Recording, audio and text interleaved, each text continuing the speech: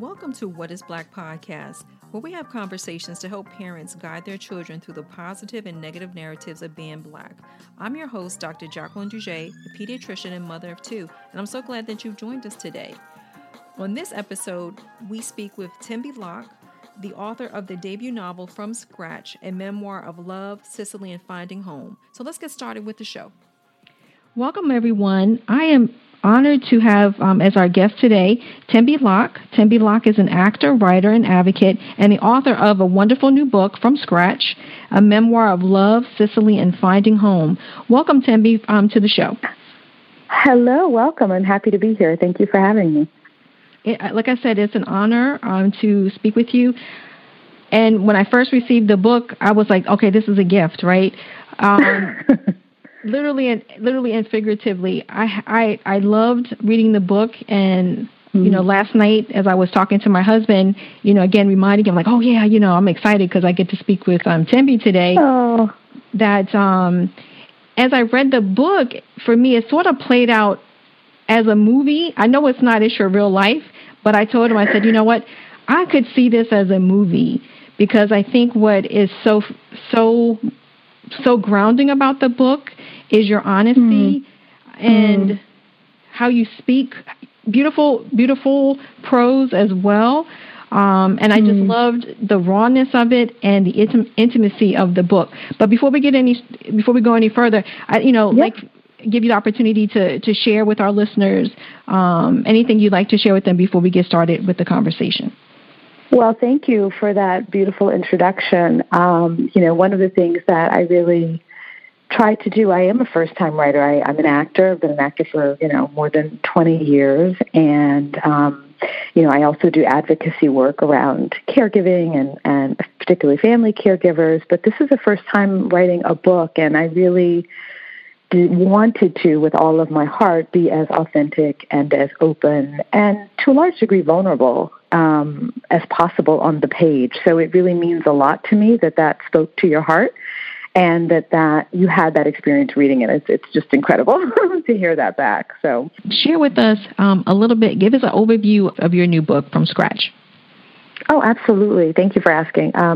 So From Scratch is a cross-cultural love story that is set largely in Sicily, and it has interlacing themes of family and food and motherhood and loss and forgiveness, and it traces the first 3 summers that my daughter and I spent on the island of Sicily with my mother-in-law after my husband has passed away. My husband was an Italian chef, and after his passing, there's a way in which I feel compelled to bring my daughter to Sicily each summer to sort of heal and repair a relationship with my mother-in-law. So it becomes an intergenerational look at 3 women, young girl and a grandmother and a mother, all trying to find their way across language and race and culture and geography and form a new relationship.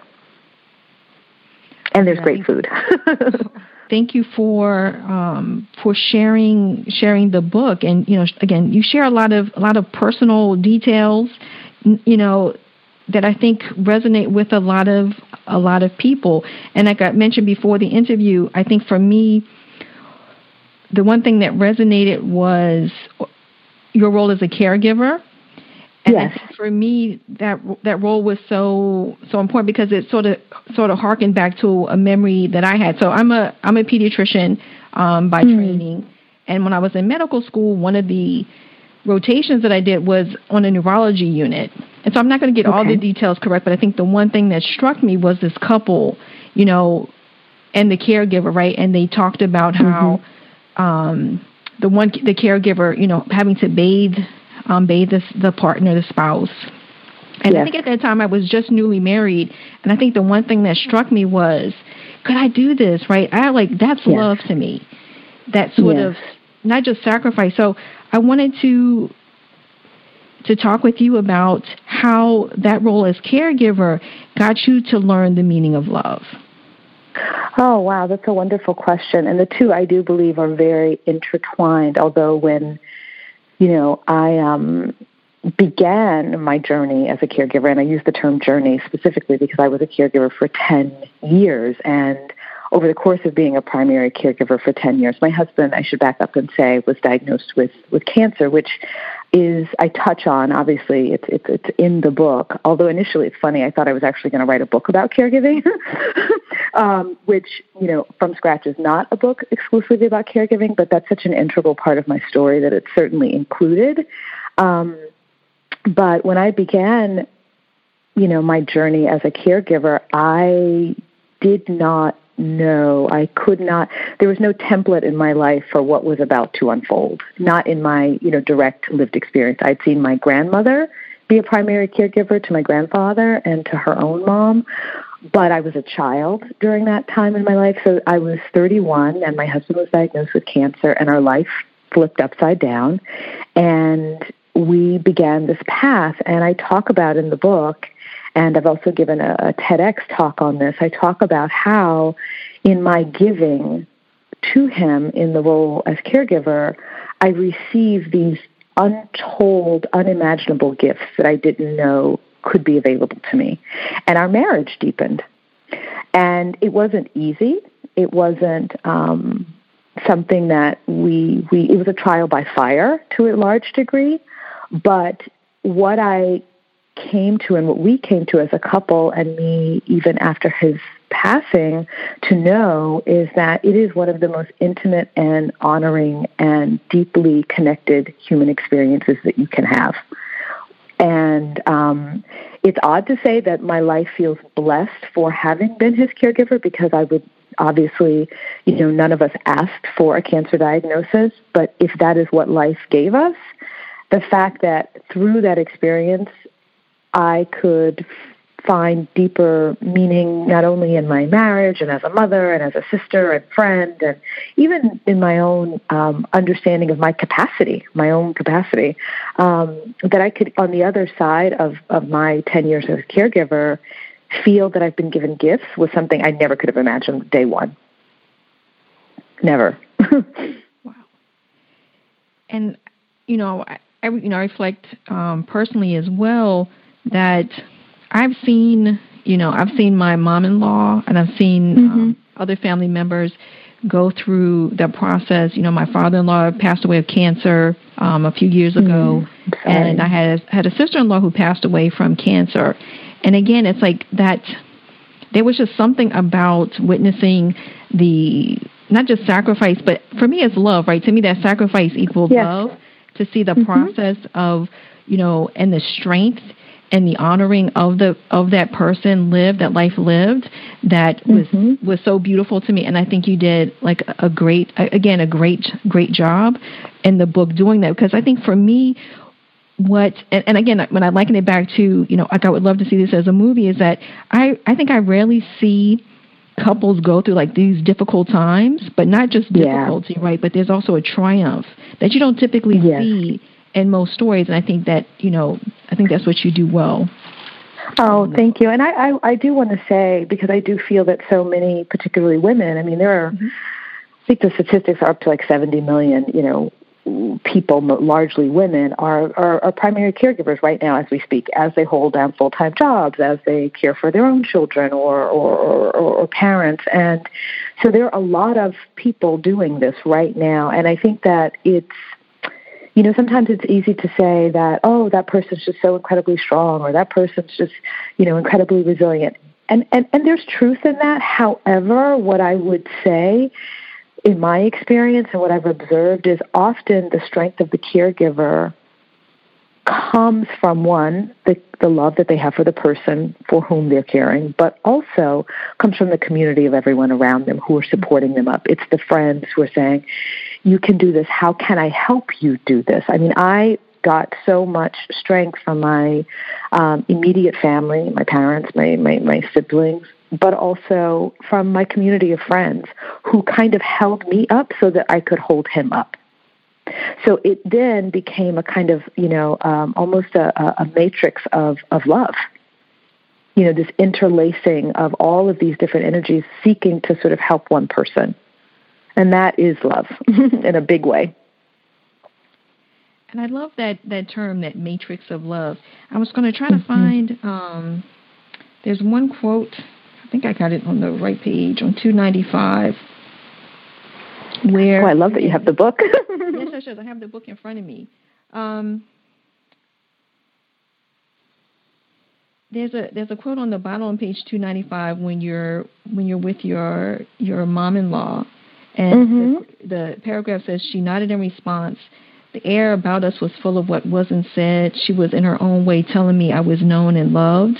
That wherever my life might take me, there was a love that was unshakable. And I was like, oh my God! Like, again, to me, that's a reflection of your writing, but also to, I think, what you spoke to, this matrix of love, right? That and again, I'm not going to give away the whole story, but how you grew as a family, right? Your extended family, like you said. Yes. Yeah. I have to say that all of us, I mean, to say it plainly, we all upped our game. We upped our game in every way, and that is the way we, sort of all greeted or met this life-changing diagnosis. That it asked each of us to bump up the ways in which we chose to engage and to be with each other and to love each other. And that doesn't always happen, but one of the things with people, with families, but one of the things that I hope is an outcome of the book, that for some people who read it, they may see the possibility of that, and it may change that experience for them. It may just invite a little more love in, a little more connection in, a little more patience and understanding and empathy. And I agree with you. I mean, again, just personally, because I mean, you could do a couple of things. I think when you see someone going through it, like a caregiver, right? You can be hands off and well, I don't know what to do, so I'm just not going to do anything. Or you can lean into the situation. So I mean, everyone has a choice, right? And everyone has to be where they are at that time. But I feel like, I think the example of you and Sorrow, your husband, sort of provided that template or that scaffolding for your family, then sort of kind of like affix to and create that home, create that matrix. Yeah, thank you. And the book opens as a straight up love story. I mean, it is a love story, and it's in the full sense, both romantic love, but also this sort of bigger love that we're talking about. And some of that was the guy that I write about in the book. I mean, he's a central character in the book, and how his incredible capacity for love, which is something that he would laugh at if he heard me say that today, because he didn't think of himself in that way. He just thought, well, this is just how I am. But he kind of inducted people into their open heart. He kind of asked that of people, and people were a little, people smiled a little bit more when they were around him. They laughed a little bit more. He was sort of easygoing, so when I sat down to write about our life, my life our life together, and my life, as it changes and unfolds and is reimagined after his passing, bringing him into the room and letting the reader really get a sense of who he was really important to me, because I felt he was the anchoring of the whole story. And so I think that's a nice segue. Good. Because I think the one thing too that was really interesting for me throughout the book, like food was a big character as well. I think as part of the story, and Sorrow being a chef. As I read this, I'm like, oh man, I love Italy. I had an opportunity to visit Italy with my, northern Italy though, with my son a few years ago because he plays soccer, and it's like, okay, that's like a once in a lifetime opportunity. Yeah, you have to go. Yes, it was wonderful, and I just wanted to read a quote again, read a passage from the book to me that sort of sums up the importance of food throughout the book. So on page 299. Okay. For those who will get the book after they read this, they hear this episode, you write, the food from Nona's kitchen told a story, an epic and personal story of an island and a family. It told the story of poverty, grief, love, and joy. It spoke forthrightly of people who had at times survived on bread, cheese, and olives while foraging wild vegetables from the rich orchards dotting the foothills near her house. And to me that was like such a you painted again such a beautiful picture of how important food is to family, and I wanted to hear from you. Why was that so important? And the memory of what did those memories of food bring up for you as you wrote the book, or how did it infuse your writing of the book? Well, I mean, I spent 20 years married to a chef, an Italian chef, so food sort of sits at the forefront of how I think about the world, how I move through the world. It's like if you were married to a musician, you hear sounds everywhere, right? If you're married to an architect, you look at structures, physical structure, in the world in a different way. So being married to a chef, food is really at the epicenter. Not only it's something that I do, because I do eat 3 times a day. I do believe in that. So it's not only a ritual, right? But also it is connected so much to my understanding of love. I mean, he used food as an expression of love, right?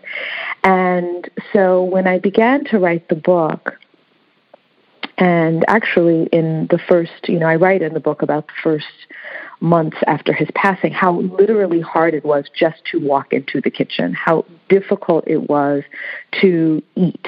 The most basic human need was really hard for me to fulfill.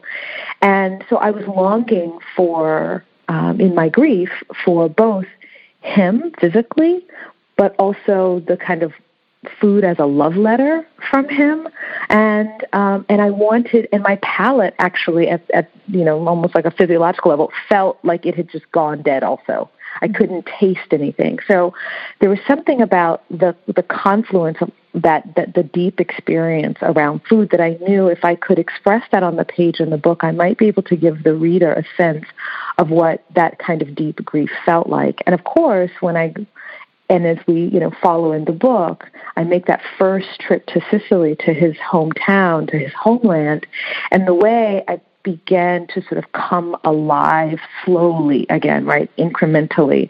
And a lot of that happened at the table with my mother-in-law, and the way that Sicilians use food to mend fences, to heal, to, make peace, to show love. And, I'm at the table of my mother-in-law, and the way that she would feed us as both, a sort of wish for our wellness as well as an expression of her own grief was just something I couldn't, I was almost struck dumb by it when I visited, that first summer. And I realized how very powerful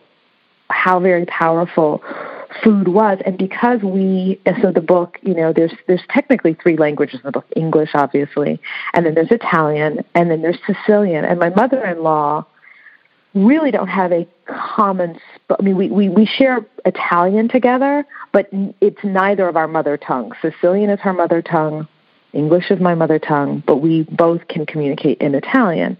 And so sitting at her table, there was no language needed, right? It's just, she would make these beautiful, delicious, gorgeous meals and sort of say, here, this is what I have to give you. I don't have a lot to give you in the way of, financial thing. I can't ease your very broken heart and my granddaughter's very broken heart and my own, but we can do this together. We can eat together. And so that becomes really, those scenes, those moments become very central in the book to anchoring the heart piece with my mother-in-law.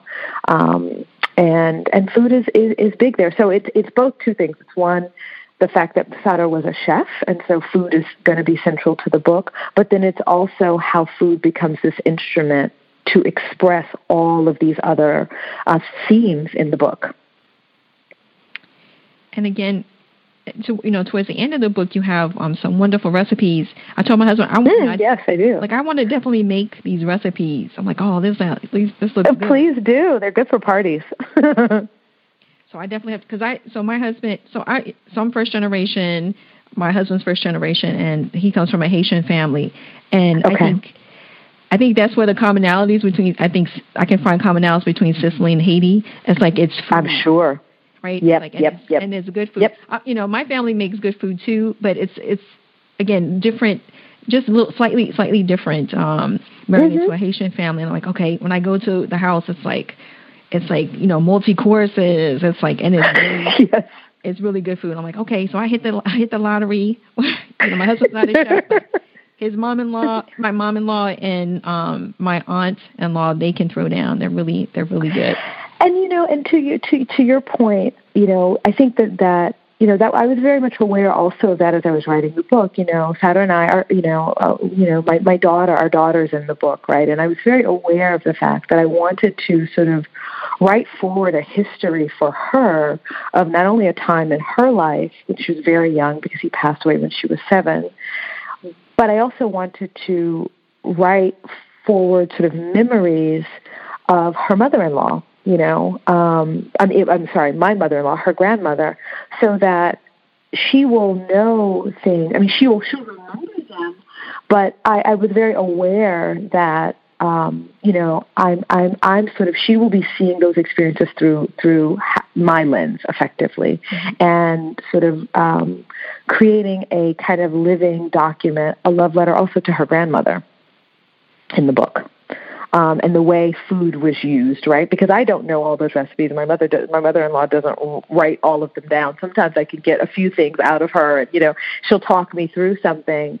But what happens often in families is that when that matriarch, or sometimes it can be the patriarch of the family who cooks too. There are some families where it's the dad who does the cooking, but nonetheless, we lose a little bit with each generation, right? And so I'll never be able to make something exactly the way Nonna, my mother-in-law, does.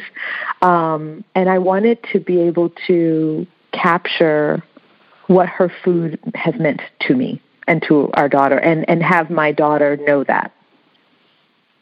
Which I think is important because, just personal experience, is that I think for me, early in my marriage, it was a little intimidating, right? My mom-in-law, yes, cook, and she's a great mom, and it's kind of like, oh my God, am I going to live up to this? And and my rice and beans, my son, any day will tell you that, grandma's rice and beans, right? I got to have that.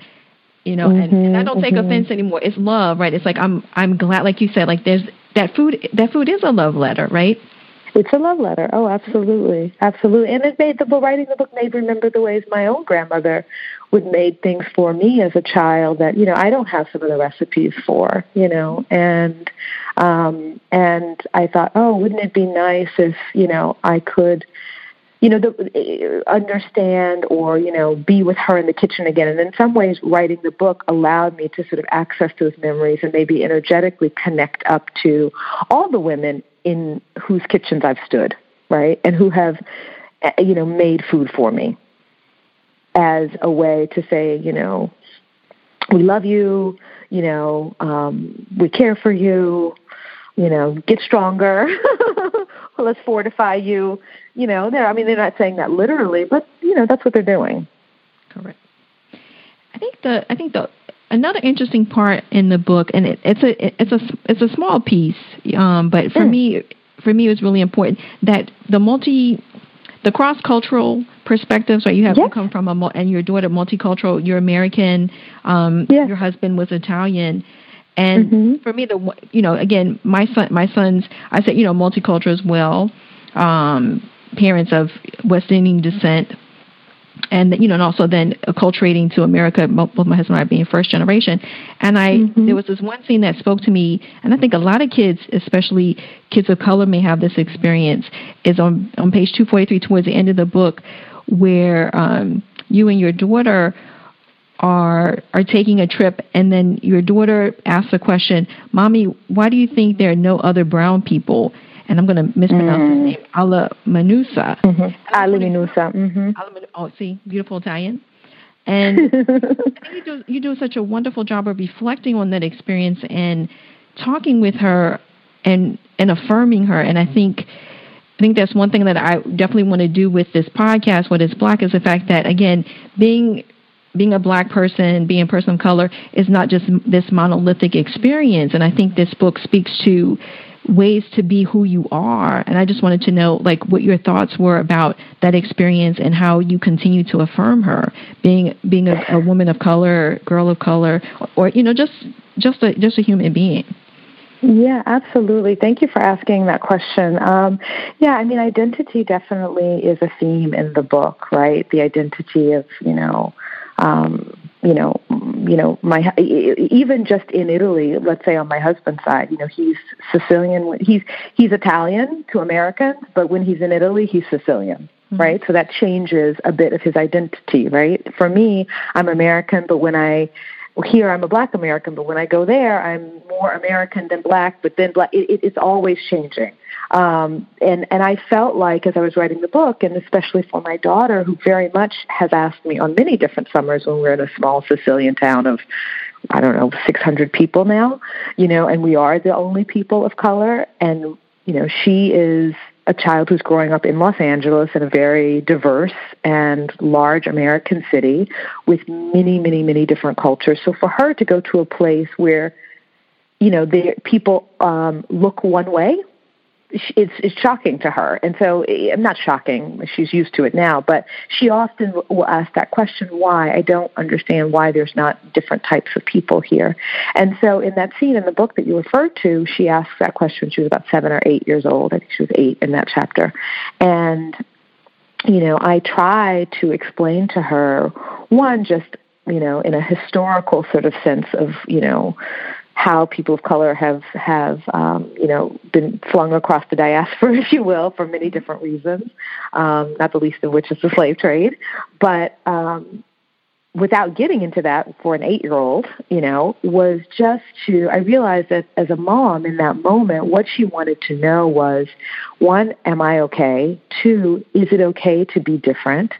And to know that she could claim that place, even though she didn't look like everyone else. Mm-hmm. And so I felt like, and I do feel like my role as a mom is to help her see herself and her value and her humanity in any environment that she finds herself in. And sometimes that's a lot of heavy lifting as a parent to do, of a parent of a child of color. And different situations ask of us to do it in different ways. But in that moment, I think what she was saying, in the absence of her father, who is the connective link between Sicily and America for her, she was saying, do we belong here? I don't think she was consciously thinking that question, but that was sort of, what I at least interpret as to be the question underneath the question. And, and my answer is absolutely we do. And it's a question I've had to ask myself as someone who is, I have dual citizenship. I was born, obviously here in the States, but being married to an Italian and moving in and about 2 worlds and 2 languages. The book is bringing that to the forefront. And when I saw it play out in her, I knew that it was also something that I wanted to pull into the book as well and make that a theme. So it's a long answer, but I do feel that while it's not, a main theme of the book, it is definitely a part of our lived experience, and to not include it would have been not true to, sort of the complexity of the whole situation. And again, I think, I love the way, you answered the question. And again, coming from a, developmental, I'm not a developmental pediatrician, but I am a pediatrician. Like you, I think you answered it great, right? I mean, you have to meet your child where they are. And mm-hmm. I think you did a great job. Great job, Mom. Thank you. Thank you. Yeah, no, listen, Mom, being a parent is challenging, and as we all know, and one of the things that, I was reading that scene recently when I had to do the audiobook, and it brought me right back to that day, and I thought, oh my gosh, how very raw we were. I mean, I think one of the things about parenting after loss and parenting when you are grieving and parenting a grieving child is that you really realize that you have to be incredibly honest with your child. the world has turned upside down, and the children are become so wise. When they've lost a parent, they sort of know, as I talk about in the book, like the secret trapdoor to life, right? And so they're wise beyond their years. And to not be as honest as we can with them actually erodes trust, the parent-child trust. And so I knew, there are many places in the book where some hard moments happen between us as mom and daughter, because of our lived circumstances. And I kept trying to, in my own way, as best I could, always be as honest as I could with her, even when those answers were unresolved or they hurt or were painful. Yeah, I think I totally agree with you. I mean, I think like you said, you said it correctly. Parenting is hard, Here it is. And will forever be emblazoned, in my heart. Yeah, it's hard, no matter what circumstances, right? Absolutely, you had some very trying circumstances. But you did it together. And like you said, that matrix of love, your family, and that support, I think was very evident to the evolution of your relationship and through your grieving process. Thank you. So far, I think we've touched on different facets of your career, and I wanted to kind of circle back to this new role of writer. And and doing the research for the book, I looked on your website, and there's one.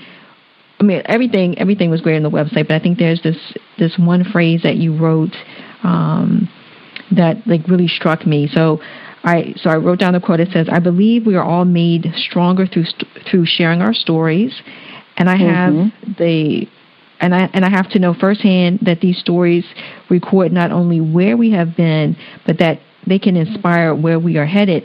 And so my question for you as a writer was, how has writing this book helped inspire where you are headed? Wow, that's a great question. Thank you. I do believe, I come from a family of people who like to just sit around and tell stories, after dinner or, at a holiday so I've always been around the oral storytelling tradition. So, and I guess as a kid, I could even see how people would include their past, to tell a story about the present. They would have to reach back and touch. I said, well, let me tell you this first, well, let me go back but you have to know this. And so in that way, they're constantly sort of clocking where they are in present time by helping you to see where they were. So I kind of, and Memoir, of course, which is my book is a memoir, requires that of the writer, right? And so I was constantly looking at where I was and where I had been. But as I got to the end of the book, I realized that I was being able to, writing the book was affording me an opportunity to, one, reflect in such a way as to then, and to heal in such a way that I could think of where do I want to go next? What do I want from my life? And one of the things about losing a partner or anyone that we love dearly, a sibling, a best friend, a parent, is that we begin to really see the preciousness of life. And I'm very aware of, my time, right? My time on the planet. I know it's not, we all know it's not forever, but I really know it's not forever, And so as I was writing the book, I started to think about, I was asking myself, one of the reasons even to write the book was sort of saying, I really want, in order to go forward, I feel like I need to get this story out. I need to share the story. I think there's something that I will feel another kind of loss if I don't write the story. And I'm a creative person, and obviously as my career in the arts as an actor, but writing was, I just felt like if I don't at least try to do this, I'll suffer another kind of loss. So when I got to the end of writing the book, and which is a process we can have a whole other podcast on, but I really could see the strength that I had gathered over not only the years of living it, but then the 2 years I spent writing the book.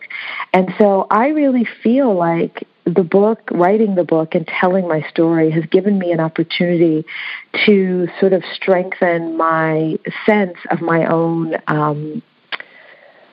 power or potency in the world. And I don't mean, necessarily even what I do with it, but just the sense of like, I feel more, I feel stronger just as a mom, as a woman, as a person. And I didn't expect that. I didn't expect that as an outcome of writing the book. So it definitely makes me feel more curious about my future and what things I might want to do, because I never imagined I could write a book, and I did.